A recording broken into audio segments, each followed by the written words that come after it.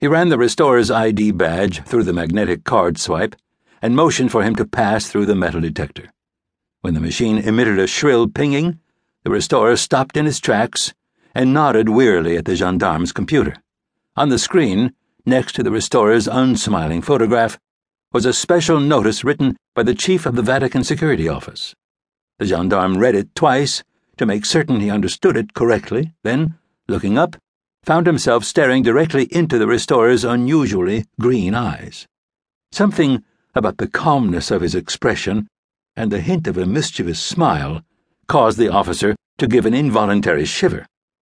He nodded toward the next set of doors and watched intently as the restorer passed through them without a sound. So, the gendarme thought, the rumors were true.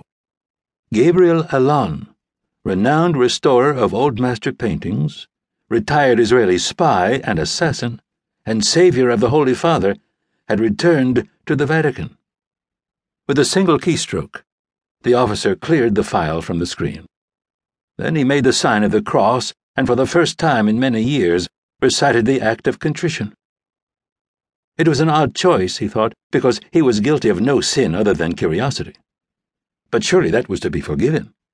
After all, it wasn't every day a lowly Vatican policeman had the chance to gaze into the face of a legend. Fluorescent lights, dimmed to their night settings, hummed softly as Gabriel entered the main conservation lab of the Vatican Picture Gallery. As usual, he was the first to arrive.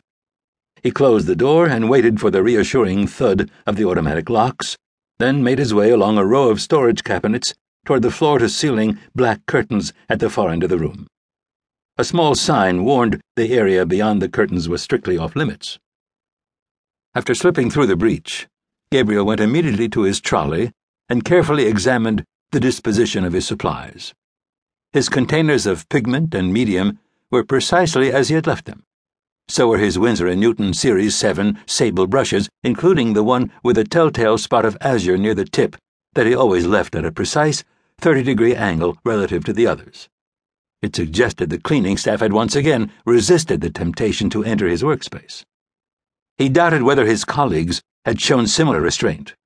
In fact, he had it on the highest authority that his tiny curtained enclave had displaced the espresso machine in the break room as the most popular gathering spot for museum staff. He removed his leather jacket and switched on a pair of standing halogen lamps. The Deposition of Christ, widely regarded as Caravaggio's finest painting, glowed under the intense white light. Gabriel stood motionless before the towering canvas for several minutes, hand pressed to his chin, head tilted to one side, eyes fixed on the haunting image. Nicodemus, muscular and barefoot, stared directly back as he carefully lowered the pale, lifeless body of Christ toward the slab of funerary stone where it would be prepared for entombment. Next to Nicodemus was John the Evangelist, who, in his desperation to touch his beloved teacher one last time, had inadvertently opened the wound in the Saviour's side. Watching silently over them were the Madonna and the Magdalene, their heads bowed, while Mary of Cleophas raised her arms toward the heavens in lamentation. It was a work of both immense sorrow and tenderness, made more striking by Caravaggio's revolutionary use of light. Even Gabriel, who had been toiling over the painting for weeks, always felt as though he were intruding on a heartbreaking moment of private anguish.